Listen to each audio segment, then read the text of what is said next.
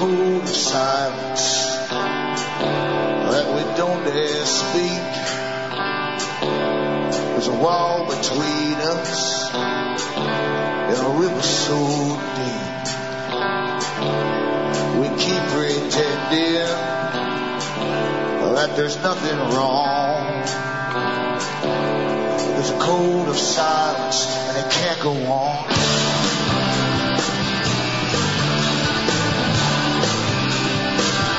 Hi, folks. I'm Alan Watt, and this is Cutting Through the Matrix on the 14th of January 2009.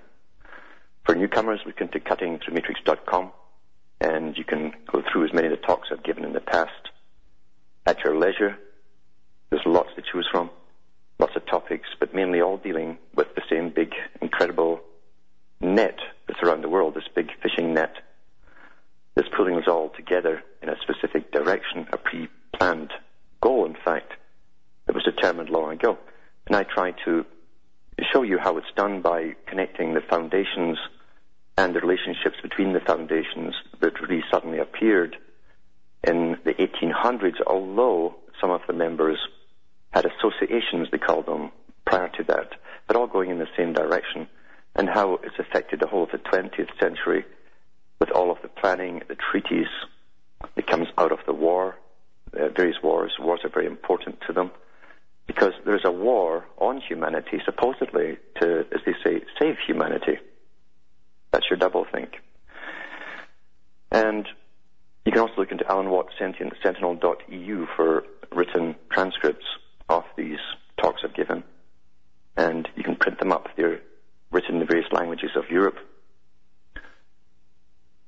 This incredible topic, as I say, is our whole reality. That's the hardest part to grasp. That is everything that we take for granted, really. We've grown up in a system, and children will accept the system they grow up in, thinking it's quite natural and normal. And all the studies that have been done on mammals show that the young of the mammals will look towards parents to show them signs of agitation or fear towards other animals or creatures which they might be an enemy of, might be dangerous to them. And if the mammal doesn't know to warn the youngster will go right up to its main enemy and probably get eaten. And that's what's happening to us. Our parents were brainwashed before we were born, of course, and they in turn had incredible indoctrination put upon them through the educational system. The educational system can be traced quite far back in most countries. Gatto has a really good book out on it, on the history of education and what its main purpose initially was. And it wasn't just to turn out good workers, it was also to create a peaceful society. And if you go into the writings of other orators, especially of the U.S., like Webster, for instance, a great orator, great speech writer. He wrote some incredible articles on the purpose of education, and he said that it was to create a particular idealistic type of a citizen. But it didn't stop there. It doesn't just stop at helping us gain the skills we need to go out into employment. They also had a further intention for it. It was to eventually bring us into a controlled society by using the sciences, and perhaps because of the sciences, because the scientists at the top, especially those in the fields of what became known as psychology and psychiatry, were looking at humanity as a whole. And when they first came together and became a more respectable profession, before that were speculators really, then became a profession from Freud onwards, they decided that humanity and the individual within humanity was a wild beast and had to be tamed by scientific methods. They claimed that the individual caused the wars, which is absolutely crazy, because where in the past when monarchs ruled, certainly monarchs could take whole nations off to wars and people would obey using tribal instincts. But it went much further than that, and that's where I'm going to go in this talk. And we're back after this break.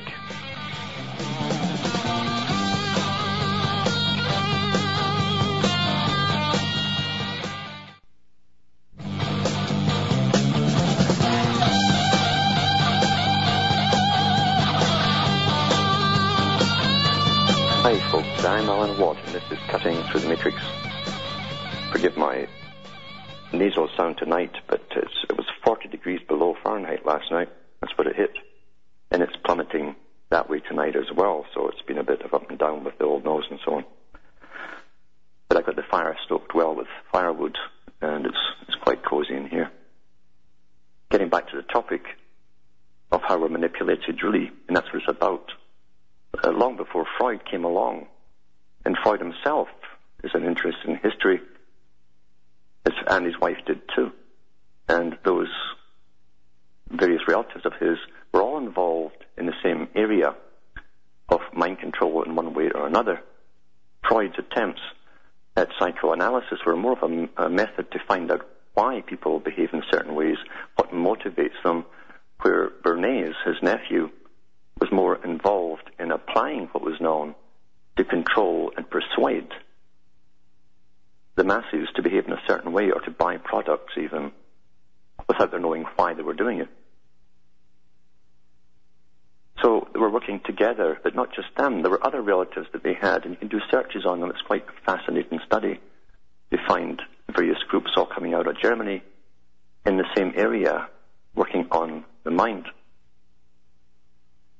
And it was certainly applied in full, which makes me think that the technique itself was beyond Freud and was pre-Freud, because when Bernays started using these techniques on society, it was already a known art. He came at things from such a weird angle you'd never have guessed how to do it.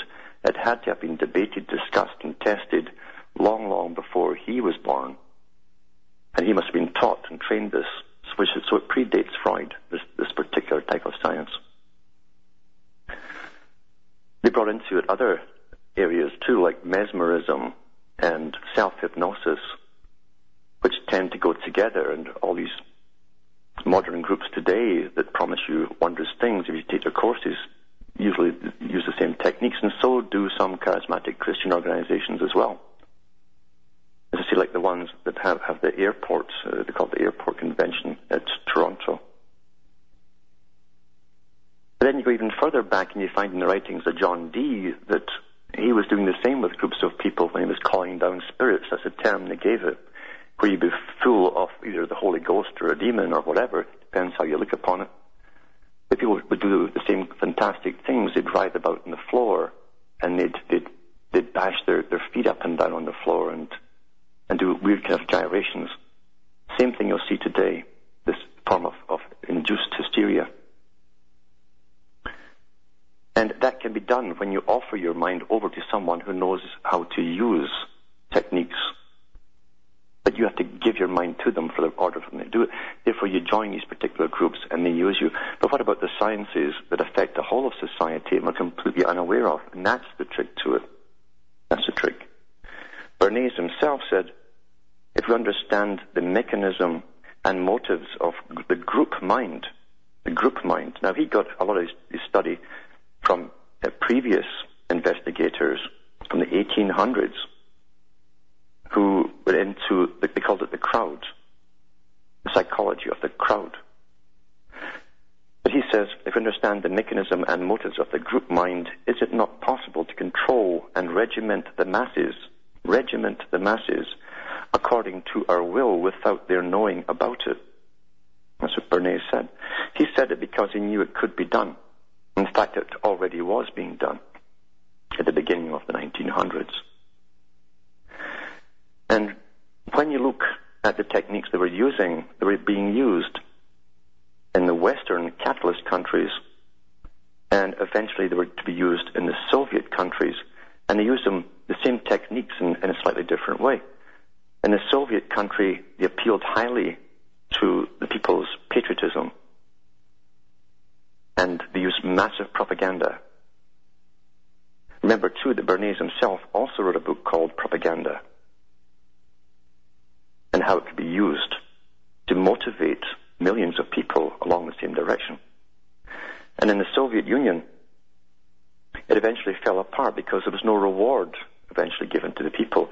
You can keep them going along for so long, working hard for the people, but eventually they realize they're living in a poor condition. they're not getting the kind of food they really need to be strong and healthy, but they also see that there's an elite above them going around in the big limousines and chauffeur-driven cars in this great utopia where they're all supposed to be equal, and they don't work so hard, and it gradually trails off when they're not getting their rewards. You'll find just prior to World War II, it ties in with all of this. A group came over from Germany. They were really Trotskyites in their belief systems, and Theodor Adorno was one of them. Sometimes they call themselves the dispossessed, this particular group or club. And they came over to the West, mainly to America and Britain, and they worked to study the American culture and setup, because they were so astonished to see a similar thing to the Soviet Union being established in America and the USA, without that kind of propaganda, because it was being used through people's purchasing abilities. If you alter the purchasing techniques and aim at the consumer, using consumer methods, you completely alter the culture. And he realized that the power techniques were actually stronger in the West, and they set up a foundation to use and manipulate that whole culture. If you study the Soviet system again, they had many wars and takeovers of countries under the guise of peace. They always said it was to create world peace. If you went into many of the definitions of peace, they tended to come down to the same one, and peace was described as being or defined as being the absence of all opposition. And then they had the various peace movements.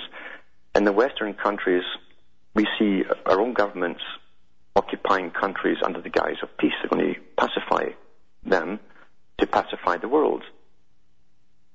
We see our own countries at the same time being turned into concentration camps under the same world system that's going to give us such incredible peace. So there are many ways to bring about, by using the same techniques in a Soviet country or in a Western capitalist country, you can bring them together along the same path by using the same techniques, because they're based on sciences which control the masses without the masses even being aware of it. They go for your emotions primarily, not on logic or reasoning. And in fact, what they said at the World Psychiatric Association many years ago, and reiterated by many psychiatrists since, even Ewan Cameron, who did the MK Ultra experiments, he believed in this, and he stated the same thing, that the individual was a dangerous animal, and therefore he had to be tamed, and that psychiatrists and psychologists should be given the right to dictate what kind of society, being the only intelligent, rational beings, they were the only ones who should have the right to dictate what kind of society should come into being. And also they wanted incredible power over the schools, over the minds of children and adults, and governments and politics themselves. They wanted psychiatrists on every parliament and Congress. When you look at what's happened, we always find things out after the fact, which is the astonishing thing for someone waking up. They start to think, what on earth has happened today? And then they find out, no, this has been going on for quite a long time. And then they go even further back and they realize they've lived through a whole phase of change that they themselves were unaware of, because it's been done so slickly, so scientifically, that they had no clue. They themselves and their behavior was being altered along a certain path. Even with the topics that filled their minds and they talked about with each other were all given to them by specialists. So these are old sciences. There's not much being given out really into the public about the nuts and bolts techniques of how to use it. It's very hard to get those kind of books, but those in top marketing companies do have access to them, and they are proven sciences. They do work. They have worked on society. I grew up through an era of massive change where people thought they were rebelling. And then I realized they were all starting to wear the same kinds of clothes, like outfits, jeans, blue jeans. And the older ones had fringes and jackets like this. Well, that was all made by the fashion industry. And it was promoted to them through advertising. Be different, dress like this, until they all looked the same.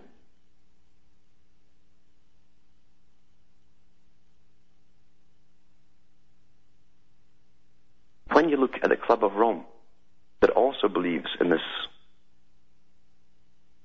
what they say is a fact, that the human being is too irrational to be left to himself.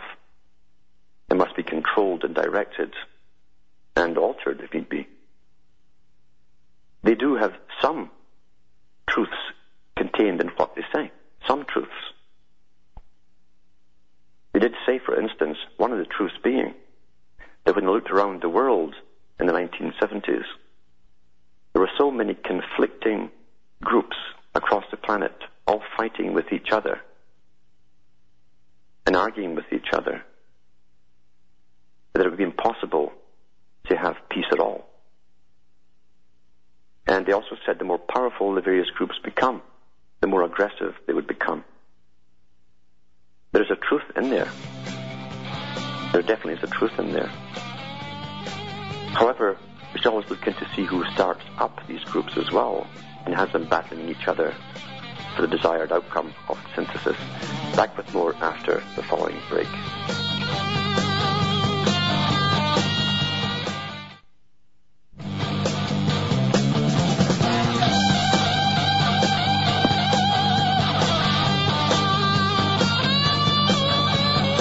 Hi folks, I'm Alan Watt. We're cutting through the matrix, discussing the hidden persuaders.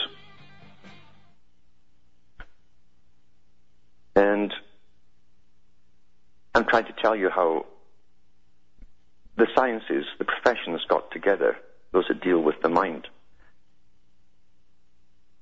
judging themselves to be superior, obviously, because they were men of science and rationality, they claimed. Which is kind of scary, because if you look at the history of Freud, you find out the man was a heavy drug user. He fudged a lot of his publications.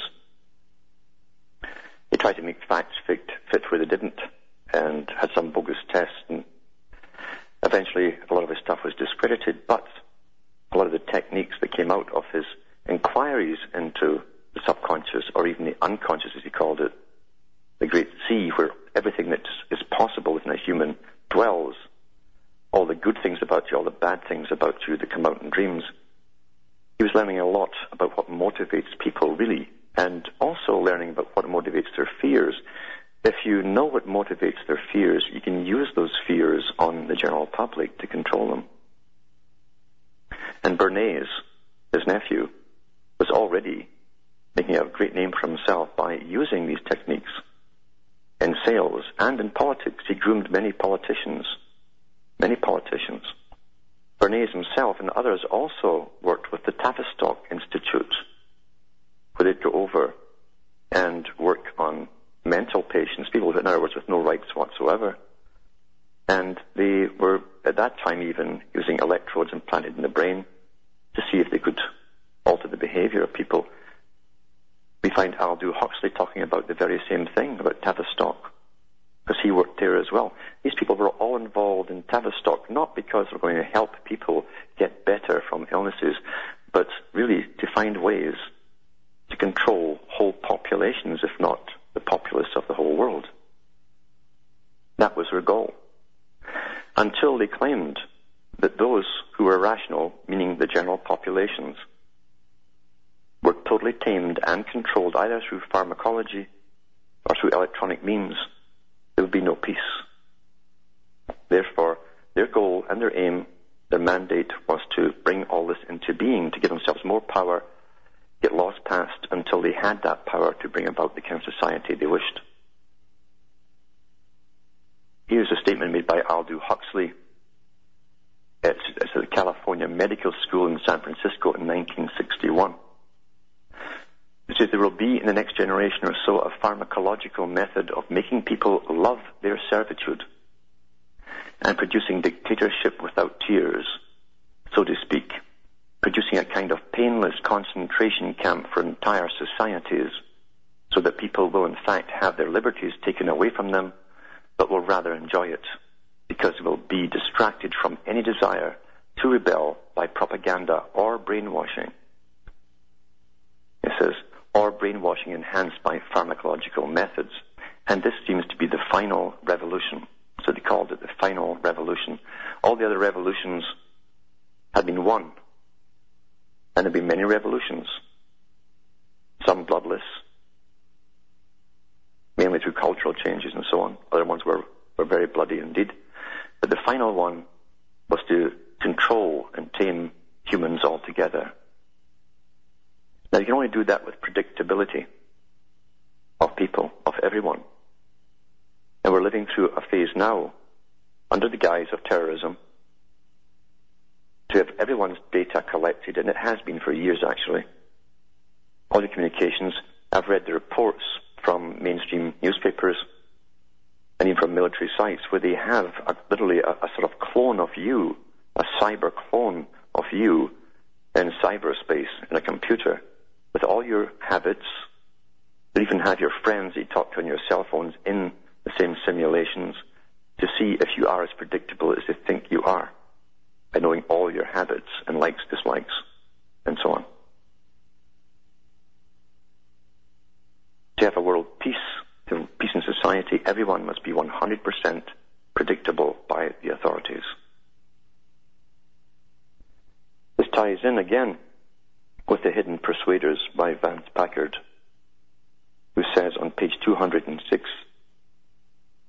eventually, say by AD 2000, perhaps all this depth and manipulation of the psychological variety will seem amusingly old-fashioned, but that by then perhaps the biophysicists will take over with biocontrol, which is in-depth persuasion carried in its ultimate. Biocontrol is the new science of controlling mental processes, emotional reactions, and sense perceptions by bioelectrical signals. Bioelectrical signals. Now, this was done in the 50s, this book, and then jump forward to the 70s when Zbigniew Brzezinski brought out his book, The Technotronic, Between Two Ages, with the chapter The Technotronic Era in it, where he said the same thing. Through technotronics, as he called it, you could control whole societies. To continue with Vance Packard's one, it says, the National Electronics Conference meeting in Chicago in 1956 had electrical engineer Curtis R. Schaefer of the Norden Katy Corporation explore the startling possibilities of biocontrol as he envisaged it. Electronics could take over the control of unruly humans. This could save the indoctrinators and thought controllers a lot of fuss and bother. It made it sound relatively simple. Back with more after these messages.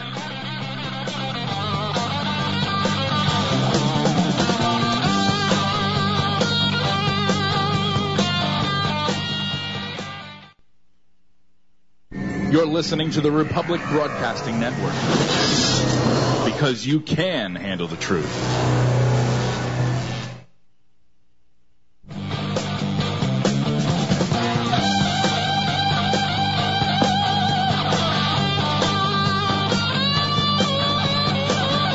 Hi folks, I'm Alan Watt and we're cutting through the matrix. Just before the break, reading from Vance Packard's book, The Hidden Persuaders, I was mentioning biocontrol. It says biocontrol is a new science of controlling mental processes, emotional reactions, and sense perceptions by bioelectric signals. The National Electronics Conference meeting in Chicago in 1956 had electrical engineer Curtis R. Schaefer of the Norden Katy Corporation explore the starting possibilities of biocontrol. As he envisaged it, the electronics could take over the control of unruly humans. This could save the indoctrinators and thought controllers a lot of fuss and bother. He made it sound relatively simple. This is in the 50s. Planes, missiles, and machine tools are already guided by electronics, and the human brain being essentially a digital computer can be too. Already, through biocontrol, scientists have changed people's sense of balance. And they have made animals with full bellies feel hunger and made them fearful when they have nothing to fear. Time magazine quoted him as explaining, the ultimate achievement of biocontrol may be the control of man himself. The controlled subjects would never be permitted to think as individuals. A few months after birth, a surgeon would equip each child with a socket mounted under the scalp and electrodes reaching selected areas of brain tissue. The child's sensory perceptions and muscular activity could be either modified or completely controlled by bioelectric signals radiating from state-controlled transmitters. It's like the Matrix movie, isn't it? This in the 50s. He added the reassuring thought that the electrodes cause no discomfort. This won't know that you are you. I'm sure that the psycho-persuaders of today would be appalled at the prospect of such indignity being committed on man. They're mostly decent, likable people, products of a relentless progressive era. Most of them would want to control us just a little bit in order to sell us some product we may find useful or disseminate with us a viewpoint that may be entirely worthy. But when you are manipulating, where do you stop? Who's to fix the point at which the manipulative attempts become socially undesirable? And that is the big problem, isn't it? That is the big problem. After 9/11, when they asked everyone to give up their security for peace, it came once again to the table, how much freedom do you give the average person and still have safety for the state, for the system itself? That will always come up. Well, the answer is, they can't trust man at all. When you read their other writings, they cannot trust man whatsoever. They make it quite categorically clear that they don't trust the average human being. We're too primitive, too unreasoning, we're unthinking. And we live on emotion rather than logic or reason. When people have studied all of the TV, and TV definitely was a great tool, still is a fantastic tool to manipulate people with, but they also do studies on people who watch television. They have all along. And they were fascinated by those that love soaps. Soaps are full of what Freud would call the hidden dogmas of sex, all the different frustrations and so on that are under the surface. So they let it go in the soaps. You play out the fantasy in the soap. But they wanted also to see if they could actually make people actually portray it in real life. In other words, copy what they were seeing and bring it into their own existences, and had questionnaires about this too, to see how it was affecting them. So we are affected by what we see. As Skinner said, if you want to modify behavior, you alter the environment of your target. You put in a television set. That's what you do. You alter an environment. They'll alter their behavior. You can do it with the radio. As Tavistock found out very early on too. When they used to try the serials, the continuous serials, where at the end of each hour the person was left on a cliffhanger, and you weren't sure if they were going to come through this or they'd die, and people literally would run home to hear the next episode. So their behavior was modified. They changed their daily behavior. Very simple stuff in that respect.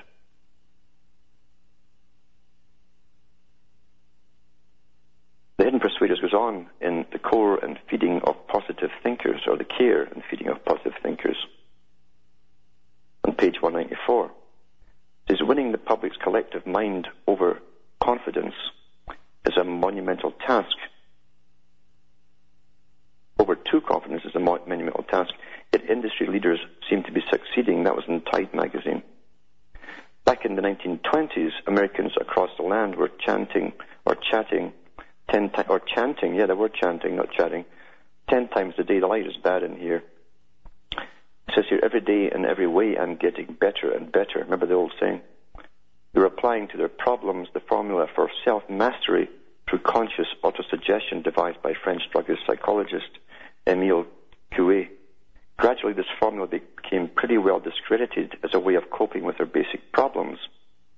By 1956, Couéism seemed to be enjoying a hearty revival, particularly in the highest circles of business and government.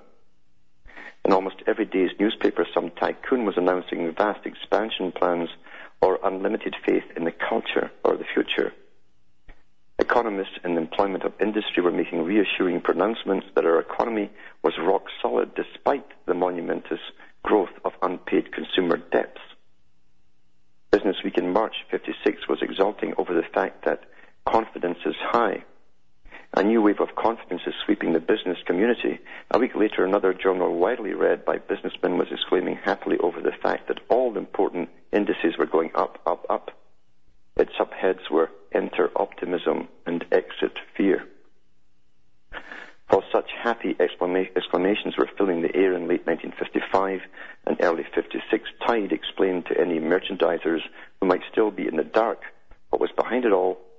Much of this exuberant chest beating, it said, was carefully calculated psychology devised by professional persuaders. The journal even coined the phrase psychological marketing to describe this new marketing technique, which it said was geared to meet the special needs of the psychoanalytical age in which we live. You see examples of it every day, it continued. Just recently, there were announcements of huge jet plane orders indicating confidence in the travel market in the next decade. There are other ones like Harlow Curtis's billion-dollar bet. Other leaders in business, industry, and finance speak out week after week expressing their faith in the economy. Automen talk of the 10 million car year just around the corner. Steelmakers talk expansion and more expansion. There are other less dramatic examples. The releases on expansion plans, the speeches to local groups, even the talk across lunchtime tables is all about expansion. Then it explained what it was all about, what was taking place. These men aren't talking just to hear their voices, nor do they enjoy venturing out on the economic limb. Their main aim is to beef up the confidence level of the nation by counteracting pessimism that sometimes gets voiced, so that dealers will keep on ordering goods and consumers will keep on buying goods at a higher and higher rate, and if necessary go into debt to do it. To maintain a pace of increasing consumption, it asserted, a higher level of credit buying must be maintained as well. There must be a continued willingness to expand. Such a willingness to expand, industrial thinkers had concluded, rested on confidence. Confidence in spending are handmaidens of an expanding economy, Tide stated.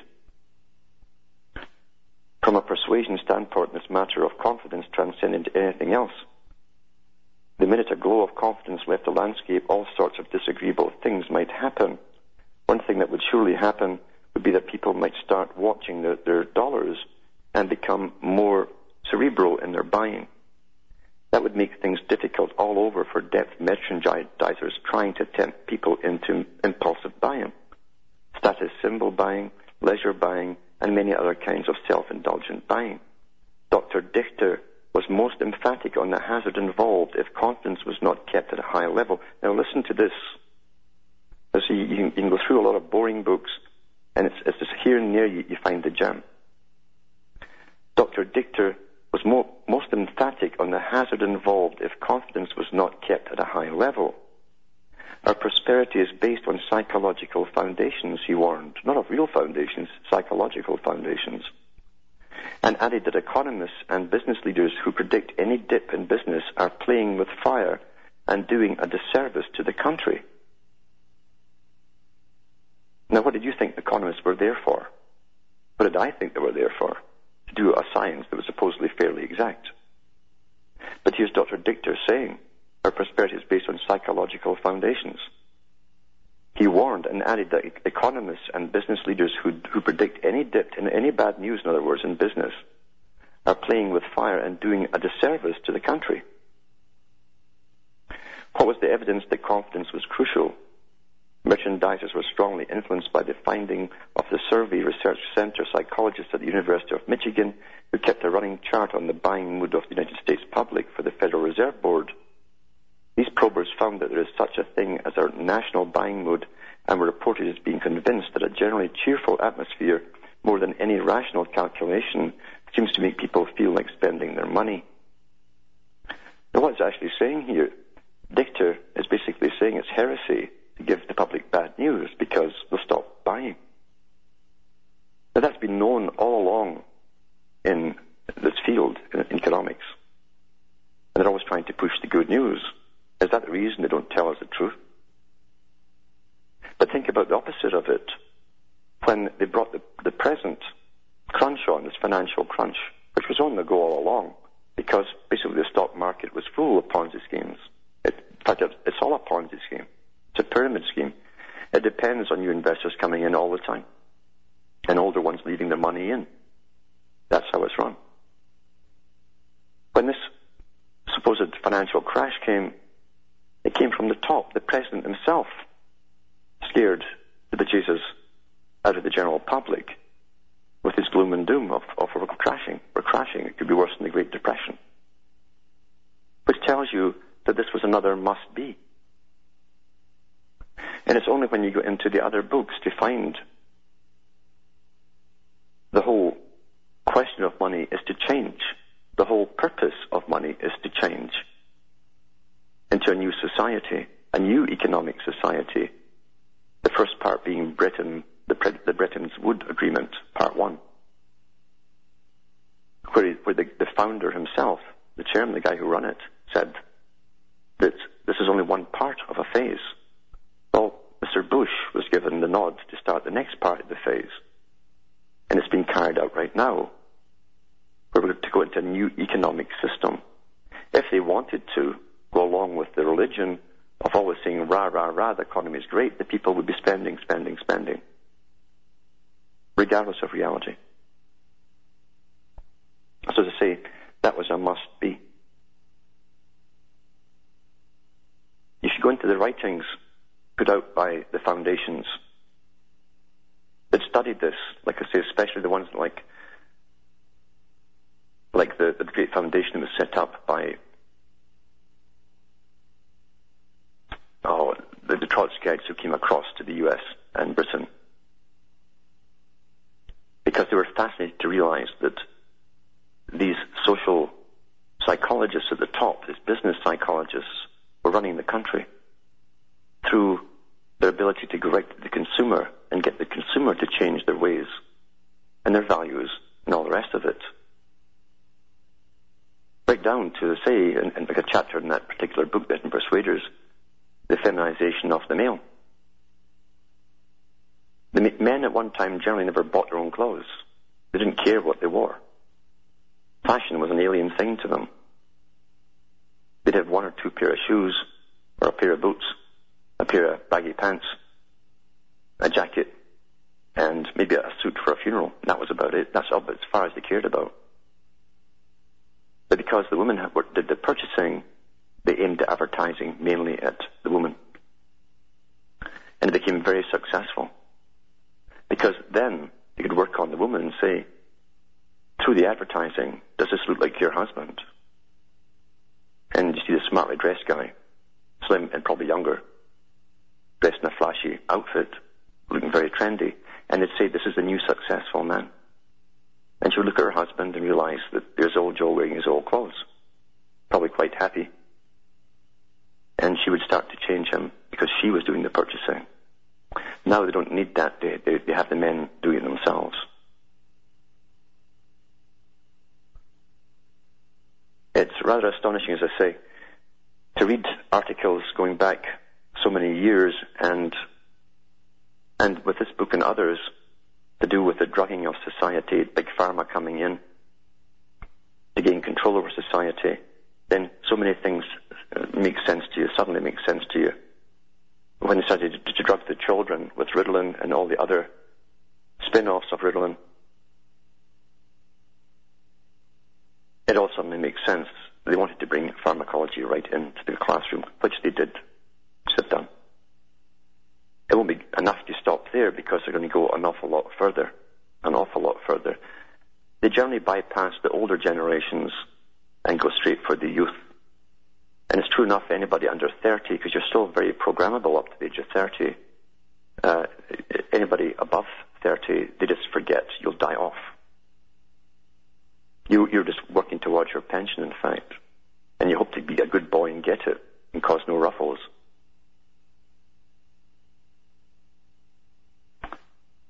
This particular article here It's called 2020, and I think it's from the TES. Yeah, the TES. I guess it's a Teacher's Educational Supplement on 8th of June 2007 by Irina Barker. It says here, 2020, Dawn of the Intelligent Classroom. You notice there's a whole bunch of programs now called 2020 when they want to integrate even cybernetics with humans and chips and all the rest of it. It says here, it is the exam time in the year 2020 and pupils are feeling tense. Suddenly gentle music starts to play, the corridors fill with a soft blue light and a soothing breeze blows through the classrooms. In another part of the school, a geography teacher creates a jungle in the classroom complete with steam, heat and smells. Elsewhere, a history teacher recreates the freezing conditions of the siege of Leningrad. Intelligent school buildings which respond to people's moods are just one of the predictions made in a future report by Future Lab, the Bristol Education Research Centre. They predict in 13 years' time, pupils will have 24-hour access to a new kind of wireless network, incorporating the internet, television, and telephone through tiny devices in the fabric of their clothes. They've already done that in some schools in Britain, which I've read in the past on air. Pupils will be able to look back at lessons at any time via special glasses which will record their whole lives, creating a reliable virtual memory. Well, you'll bet the authorities will be watching their whole lives and using this memory from their glasses. Haha, that's going to be a chip, I know. Back with more after this break.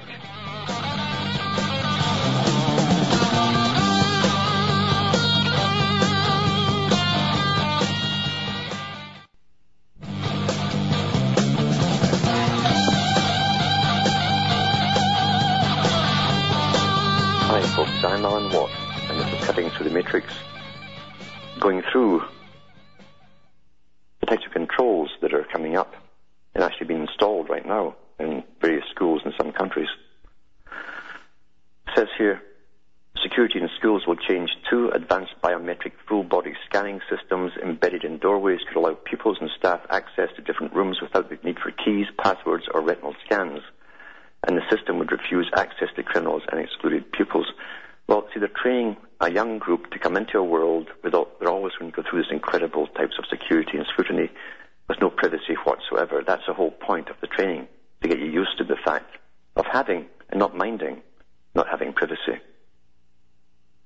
This is what Huxley was talking about, how people will love their servitude.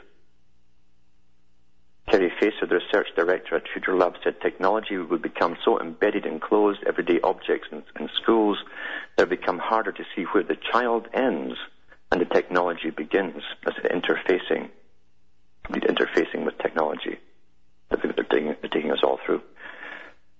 She says there's a huge ethical debate that we need to have now about the potential effects of the surveillance on personal privacy. Well, do the public have any input on this? Are they asked? Have they even asked what they think? And of course, the answer is no. Will we assume it is normal for pupils to be tracked and monitored throughout the day? Well, in some schools they already are. I've read those articles before too. High-tech changes in schools would also pose questions about what pupils should learn in the classroom and how they should be assessed if information recall were to become redundant. The focus on the 3 R's could shift, for example, if the written word lost prominence in favor of audio and voice recognition technologies. They're already using some of this audio and voice recognition technology to get through into schools, through the gates. That's from 2020 and beyond. It says several of Future Lab's predictions are already becoming true. Intelligent buildings, that's already in. There's articles out there on intelligent buildings. Green End, primarily in Manchester, became the first UK school to install computer-controlled intelligent lighting that responds to people's biorhythms. There's classroom simulations. There's also a testbed classroom at Grey Court School in Surrey, which allows teachers to vary environments using surround sound and projection screens. But it doesn't mention here is they're also putting cameras above the students, each student, and they're also putting recorders in, so they can study the blinks even from your eye to see how you're responding to certain subjects and so on. Observation and psychology. We're all specimens in a great laboratory. And we don't even know it. There's articles that came out of Vance Packer's book. There's been documentaries done showing you about these tiny little fisheye cameras that have been used all through supermarkets, which for decades have studied the flickers and the size of the pupils of the people looking at the different items on the shelves, and the people are utterly unconscious of them. And here you are being studied like a specimen, because you are the prey of big business, obviously. Getting back to this article here, though, it says lessons in virtual worlds. They're going to have them in virtual worlds. That's already here to an extent. They want to add presence to it so you'll think you're actually in a room with people. It makes you wonder why you have a body at all eventually. Maybe we won't. Well, that's it for tonight from a very, very cold interior Canada, where it's getting down to 40 below Fahrenheit. From Hamish myself, it's good night, and may your God or your gods go with you.